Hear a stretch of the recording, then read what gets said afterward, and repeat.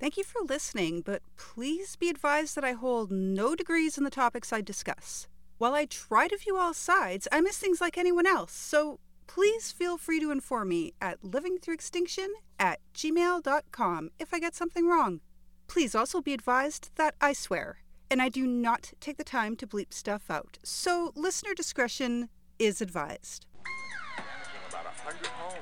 The governor of Missouri declared a state of emergency. Very serious situation here in Hawaii. Earlier this evening, the civil defense calling for an evacuation of all low-lying areas because of a tsunami threat. The sky turns black as giant tornadoes touch down.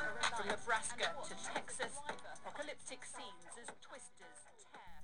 Hello, I'm Ruby, and this is episode 51 of Living Through Extinction, a short-to-the-point podcast with science, skepticism, environment, wildlife, and ways we as humans can be better overall. My break time is coming up. I take January 1st and July 1st off, so episode 52 will actually be out in 4 weeks rather than 2. That will be on January 13th, 2022. If you have joined me before, then thank you so much for returning. If this is your first time listening to Living Through Extinction, welcome. I hope you find it both fun and informative. I saw a cup recently, which I did not buy, but wish I had, that said, "Merry Winter Solstice, you thieving Christian bastards." And I thought, what better topic for December than to take a look at our traditional celebrations and figure out where they came from and why we use them the way we do today. Let's give the fundamentalists who may have accidentally stumbled in a chance to turn me off before I go on. They don't like to hear this stuff. Okay? Okay. They've been warned. One of the wildest things I hear from hardcore Christians in certain sects today is that Halloween should not be celebrated, and when asked why, the answer tends to be something about it being unholy or rooted in witchcraft. The traditions are pagan in origins. The thing is, according to Christians, everything not Christian was pagan. Initially, practitioners of all belief systems that were not Christian were referred to by Christians as pagans. These pagans were made up of different groups of people with different beliefs and traditions. So please be advised going forward, Christians prevailed and so were able to write a great deal of history. If you hear Germanic pagan tribes, for example, that basically means German tribes with non-Christian beliefs. All right, so why are some, not all, but some of these Christians totally fine with Christmas and those traditions? At least those who ban both Halloween and Christmas are being consistent, but many of those who reject Halloween have no problems with Christmas. Go and ask an American how long Christmas Day has been a national holiday. Most assume it always has been. December 25th didn't actually become a national holiday in the U.S. until 1870. You see, the U.S. had a lot of Puritans in its early years, and they were consistent with their beliefs. The pagan traditions people like to enjoy in some places were not acceptable by these folks. Christmas was thought to be for derelicts and sinners. The beginning of the days getting longer, or the winter solstice, has been celebrated around the world since long before any of the Messiah-claiming men who call themselves Jesus walked the earth. It's natural for humans to feel better as the physical darkness of winter gets shorter and shorter, and throughout our history, we have had the urge to celebrate it. In Scandinavia, the Norse celebrated Yule from the winter solstice, December 21st, right through until the 1st of January. They were recognizing the return of the sun in the sky, not the Son of God. But you can see how that became the return of the Son of God in some religious sects, right? For Yule, fathers and sons would bring home very large logs which would then be set on fire. Once burning, the family would feast until the log burned out. Apparently this could take up to 12 days, to which I say that was a smolder, not a fire. Unless they were burning fucking redwood trees, right? Anyway, each spark from the log during this time was supposed to represent a new pig or calf that would be born during the coming year. To which I say again, a smolder, or sparks would be flying constantly. I'm not sure, but that was Yule, and the Yule log once used to celebrate the days getting longer by the Norse. In Germany, there was a god named Odin, and residents actually feared him in midwinter. They would stay inside as much as possible, which one would expect they would do anyway because of the cold. Apparently, there was also a bearded man named Odin, spelled differently, who flew through the sky on an 8-legged horse named Sleipnir. Kids would fill their booties with carrots and straw and leave them by the chimney for Sleipnir to eat. Odin would reward them by leaving little presents in the booties in exchange. There's a lot in this one that we took from. The old man flying through the sky with an animal that shouldn't be able to fly, food being left for the animal, presents being left for the kids. Rome had a few midwinter celebrations. Juvenalia was a feast honoring the children of Rome. Upper-class folk celebrated the birthday of Mithra, the god of the unconquerable sun. Again, that's S-U-N. And the date of that celebration? Oh, what do you know? December 25th. The main midwinter celebration in Rome, though, which you have probably heard of, was Saturnalia. This honored Saturn, who was known as the god of agriculture. They went hardcore for this one, beginning the week leading up to the winter solstice and continuing for a full month. It was known as a hedonistic time full of food, drink, merriment, joy, and gift-giving, and all schools and businesses were closed so that everyone could celebrate. Oh, and social order was turned upside down at this time, with slaves given temporary freedom and all classes being treated as equals. So, what about this mishmash of stuff we see as Christian Christmas traditions today? We can thank the Romans, Celtics, Norse, Druids, and more for most of it. Initially, the Christian church did not believe in celebrating the birth dates of saints. The day of their martyrdom was considered to be much more important. That's why Easter was the most important Christian celebration for centuries. Because it wasn't considered important, there was never a record of the birth date of Jesus, so it was always just estimated based on the stories in the Bible. When Pope Julius I picked the date to be Christ's birthday, he chose December 25th. This was smart, cunning even. The move of a successful cult leader if I ever heard one. This made it easier to fit in with, celebrate with, absorb a little bit of, and bring in huge swaths of people to the Christian faith. What's that Mark Twain quote about faith I'm always hearing on FFRF? Faith is believing what you know ain't so. Anyway, over centuries, it spread and changed. People in different regions made it their own in different ways. By the end of the 6th century, it was being celebrated in England as the Feast of the Nativity. Celebrations were a bit rowdy at that time. I saw it compared to Mardi Gras partying. Because of the very orthodox Puritan beliefs of many early American pilgrims, Christmas was outright outlawed from 1659 to 1681 in the city of Boston. One could be fined if caught practicing any of it. Apparently, it became even more looked down upon after the American Revolution. It was just too darn paganistic for their Puritan asses. So, another 200 years later, and people have chilled out a little bit, and Christmas Day becomes a holiday in the United States. After this, Americans, even Christians, began to embrace it, and, like other nations before them, reinvented it for themselves.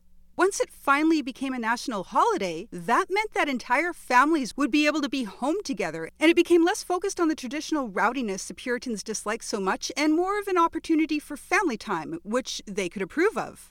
The 1800s is also when North American families began to be less disciplined towards their children, and more aware and sensitive of their emotional well-being. Christmas quickly became a day that parents could enjoy giving their children all sorts of extra attention and presents and not appear to be spoiling them. It was literally an excuse to be able to spoil your kids once a year. In the next 100 years, Americans built a Christmas all their own, and we celebrate it pretty much the same way here in Canada. Our traditions today are filled with bits and pieces of many other customs, including decorating trees, sending holiday cards, gift-giving. One explanation I read said that they found those traditions that fit with their current needs and values and adopted them for American Christmas. Known as a pagan tradition, again that's a non-Christian belief system of some kind, a tradition called waysailing had people roaming through the village in large groups singing as loud as they could in hopes of banishing evil spirits and wishing good health to those around them. St. Francis took this idea in the 13th century and began the Christian tradition of Christmas caroling. During Saturnalia celebrations, Romans hung small metal ornaments on trees outside their homes. The ornaments would represent a god or a patron saint. Early Germanic tribes did similar things but with fruits and candles to honor Odin through the winter solstice. Christians took from all of it, decorating with ornaments, candles, fruit, and that eventually became today's Christmas tree decorating, which I have to admit is a lot of fun when you have small kids. Decking the halls is also connected to the Saturnalia holiday. Romans made holly wreaths in exchange for good luck. At a time when Christianity was new and in the minority, they actually were being persecuted. Not like today's bullshit fake persecution complexes that today's Christians have. I'm talking real persecution. Believe it or not, they actually were the persecuted in the very beginning of Christianity. Now, Christians wanted to celebrate their special day in some way, so they picked up the tradition of decorating wreaths so they could do something nice to celebrate and appear that they were really celebrating Saturnalia, keeping away the haters. I'm just going to do one more, so it's got to be mistletoe. Okay, boring traditions first. To the Druids, it meant peace and joy, and if enemies found themselves under the leaves of mistletoe, they were to lay down their arms and form a truce until the next day. That's not who we copied. We copied another Roman Saturnalia tradition for this one, except we didn't exactly copy it. We toned it down to a G rating. It's my understanding that the Romans honored Saturn by performing rather graphic fertility rituals under mistletoe sprigs. Eventually, most families were buying into the idea that they were celebrating Christmas the way it had always been celebrated. The world felt smaller then, and it was really hard to have any vision past one's own nose. Beyond Europe and North America, however, it never really did take a hard hold.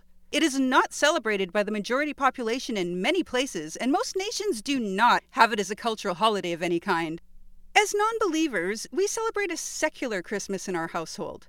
I started a tradition when the first kid was born. They pick out an ornament every year.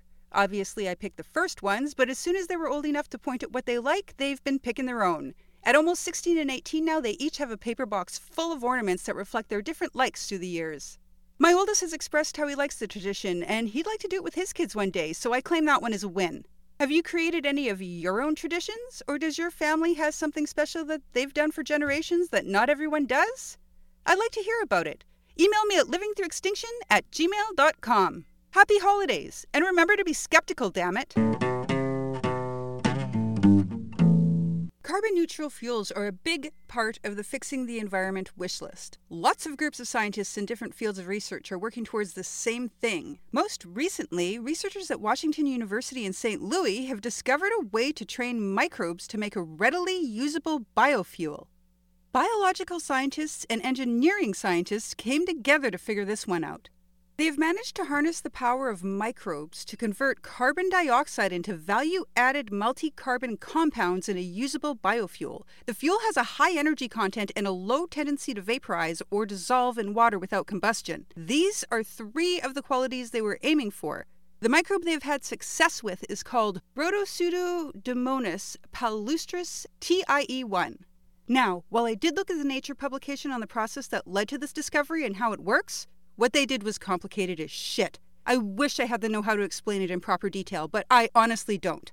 Go to nature.com for yourself to check it out, or see the publication in Communications Biology from November 3rd, 2021. I've got no wilder plant life stories today, so jumping to today's research topic. Vinyl.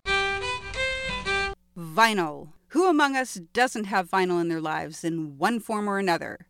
Fencing, siding, signage, rolls, tiles, baseboards, door trims, blinds, backsplashes, decals, records, gloves, hoses, cabinets, kettlebells, even many collectible figures are made of vinyl. I'm going to stick to talking about a few specific forms we see every day: floors, siding, and records. The main ingredient in the production of vinyl is petroleum, and we all know that's a non-renewable resource. Plastics are also huge culprits in the use of petroleum.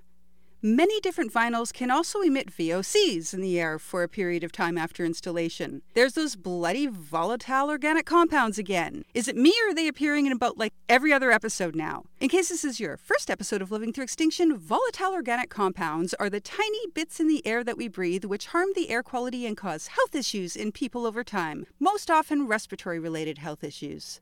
While production has its issues with the toxic wastewater, greenhouse emissions, and creation of dioxins, the main concern of environmentalists is actually its resilience. When a vinyl product is replaced, which happens regularly with flooring and siding, the discarded vinyl will stick around pretty much forever. There's a kind of trade-off. The fact that it's resilient means it can be used without replacing it for 10 to 20 years. This saves on the waste and impacts of removing and disposing of carpets and other things. But vinyl cannot be refinished. Once damaged, it requires replacement. And once that replacement does occur, the old product will take up space in a landfill for ages, and it's not biodegradable. So upon disposal, that durability goes from being a benefit to a problem. Unfortunately, in this day of being able to recycle so many things, vinyl's still a problem. Most vinyl materials are not the same enough to be combined in a recycling process. But it's my understanding that the biggest issue is the fact that flooring, backsplashes, and some other things use a strong adhesive for installation. When removed, the adhesive is generally still very stuck to the product, and it cannot go through a recycling process in that condition. Sticking with the glue for just a second, many contain asbestos and chemicals known to leave more VOCs. We are lucky to have more options today. We live in a time when there are some glue options which will not contain these things, but labels must be read. The vinyl material used for flooring is polyvinyl chloride. 14 billion pounds of it are manufactured in the US every year. Think about that huge number for just a second. 14 billion pounds a year, all of which will stick around pretty much forever. There are also potential health problems with the production and use of polyvinyl chloride. In the manufacturing process, ethylene dichloride and vinyl chloride are produced, and they can cause serious harm to the environment and the people living in the area of the plants. Vinyl is normally a hard product, but for flooring, flexibility is required. So phthalates are added to give it this property. Phthalates have come up on the show before. They are toxic and have been linked to reproductive and respiratory problems in people with prolonged exposure. In the 70s, when worker protections were somewhat lacking compared to today, doctors noticed unusually high levels of a specific type of cancer in people employed in manufacturing vinyl chloride. And as for local wildlife, the toxins from these plants last long enough to do harm over many miles as they flow away from their origin. This can cause infection of creatures at the lower end of the food chain, and they are consumed by higher level animals, which are often consumed by us. The good news is that in today's production, workers are much more protected than they were in the 70s. The other problems, though, do remain.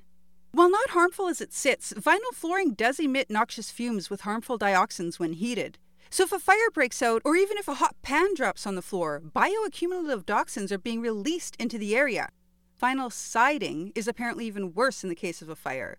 When burned, it releases chlorine gas and dioxins, and this is the most popular choice for houses existing in both the US and Canada. Again, though, like the flooring, the risk is low unless a fire breaks out. I've heard vinyl siding referred to as green, so looked for the arguments as to why it would be, but most of the arguments I find consist of other things put out emissions too. But then there's still the foreverness of it all. That matters too. It's not just about the emissions. Anyways, when I looked at a comparison of vinyl and fiber cement siding, fiber cement seems to win out. The product's contents were compared, as well as manufacturing processes, emissions, worker health, embodied energy, end of life. Go to greenhouseguide.com to see the comparisons for yourself. If you're building, I'd say it's really worth looking at. Another popular vinyl product, which is making a bit of a comeback, is the vinyl record. Believe it or not, we recently had a year where CD sales dropped and record sales went up. In 2020, record sales surpassed CD sales for the first time in more than a generation. Apparently, this is being driven by millennial collectors. That's you, isn't it, Sam? Sam from Witch Police Radio probably has more records than anyone I've ever known. The problem with records is that the technology is old and not being updated. It hasn't changed for a century. A pressing plant can have dozens of hydraulic machines running 24/7 that are all several decades old. And more than half the polymers used to make records for some reason come from Thai plastic and chemicals in Bangkok. Why can't the polymers come from here? Don't they make their polymers from our waste that we ship overseas? Or am I just remembering that wrong? I kind of want to look that up now, but I'm afraid to exit my GarageBand to Google because I've never done that before, so oh well. Anyway, that was just 3 of the many, many vinyl products surrounding us. Now that I have it on my mind, I'm seeing it everywhere. I have a couple Harley Quinn figures I see when I wake up every morning, and they are actually from a series called Vinyl Vixens. So, one guess as to what they're made of. If I really took a detailed look around my home, I wonder how many things I would find. I should do that one day, but I'm afraid the number would be super high. Also, it would take more than a day. Everyone in my house is a collector, and there are figures and pops and statues and stuffies, and I can't imagine going through every item. Every day, people pass away waiting for a healthy organ match. And not just people who did something to cause it. There are infants and children who end up with organ diseases through no fault of their own. 1 in 10 infants and 1 in 20 children who end up on a wait list for a liver will die before they can get it. And that's just the liver. There are heart waiting lists, kidney waiting lists for skin and nerve grafts. The reason I bring up these depressing statistics is that there is real hope on the horizon for future patients. You may have heard about Gal-Safe pigs and how they are allowing people with specific allergies to be able to enjoy meat again. But are you aware that the ultimate goal with these genetically engineered animals is to create a readily available, less likely to be rejected organ and tissue supply? In case someone missed it, I'll start with the alpha-gal syndrome. This is a type of food allergy to meat and other mammalian products. People develop this allergy through the introduction of a sugar molecule called alpha-gal into the body. This can happen through the bite of a Lone Star tick. The infected individual will have mild to severe reactions to the alpha-gal sugar found in beef, pork, and lamb. 34,000 people in the U.S. suffer with alpha-gal syndrome. So, via animal biotechnology, pigs have been genetically engineered to eliminate alpha-gal sugar on the surface of the pig's cells. These are being called gal-safe pigs. Aside from meat, did you know that many medications contain a pork-based gelatin? People with alpha-gal syndrome are not able to take these. The gal-safe pigs will also be usable to make pharmaceuticals and medical implants, making them safe for those they may not have been safe for before. That's great news for alpha-gal patients. And then there's the organ supply. Alpha-gal sugar is suspected to be the cause of rejection in patients receiving xenotransplants, and tissues and organs from gal-safe pigs have the potential to address this.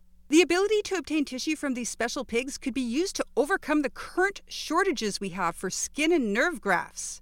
The number of lives that could be saved and the amount of suffering that could be minimalized is huge. If you have a problem with the genetic modification of these pigs, then I and everyone who has ever lost someone on a donor list tell you to fuck the fuck off. So many children could someday be free from the excruciating weights they endure today. And for some, it will save their lives. The FDA has approved the intentional genomic alteration in domestic pigs for human food and therapeutic uses. The health and safety of the pigs were evaluated, and the health and safety of human consumption of said pigs was evaluated. The meats will be the first thing we see, but apparently they will be mail order only in the very beginning. I'm sure that also means it will be rather expensive when it first comes out. The good news is, once they have the gal-safe pigs, 2 gal-safe pigs having babies make more gal-safe pigs. So it sounds like this is a supply that could be increased to the point of a normal livestock over time. I hope that turns out to be true in this case. Gal-safe pigs are just pigs. They are just missing that one part that causes harm to some people, and that doesn't just allow those pigs to be eaten as meat. It allows them to be able to be used for potential life-saving medications. Next on the list is to figure out exactly which other genes need to be removed or introduced in order to reach the point where there is no such thing as a waitlist for skin, hearts, kidneys, and more. This is progress. Good progress. No matter what some may think about the genetic sciences. And that's it for me for 2021. I hope you all have a most fabulous holiday season, whatever it is you celebrate. Thank you for listening. May your health and sanity be replenished daily. Thank you to Jason Martin for composing the intro and outro for the show, and thank you to Kathy Rayner and Paul Palmer for their musical contributions on the violin and guitar. I hope you will return on January 13th, 2022 for episode 52 of Living Through Extinction. If you enjoyed what you just heard and would like to support the show, the best ways to do so are to subscribe, rate, comment, like, and share on your favorite podcast apps and all the social medias. The show can be found under Living Through Extinction on Facebook, Instagram, Pinterest, and TikTok, and under LTE Pod on Twitter. There is also a Patreon account under Living Through Extinction where you can earn stickers, pins, masks, and more. If you have any comments, corrections, questions, or suggestions, or even just to say hi, email livingthroughextinction@gmail.com or send me a message through one of the social media pages. Because of a tsunami The threat. sky turns black as giant tornadoes touch down from Nebraska to Texas. Apocalyptic scenes as twisters tear.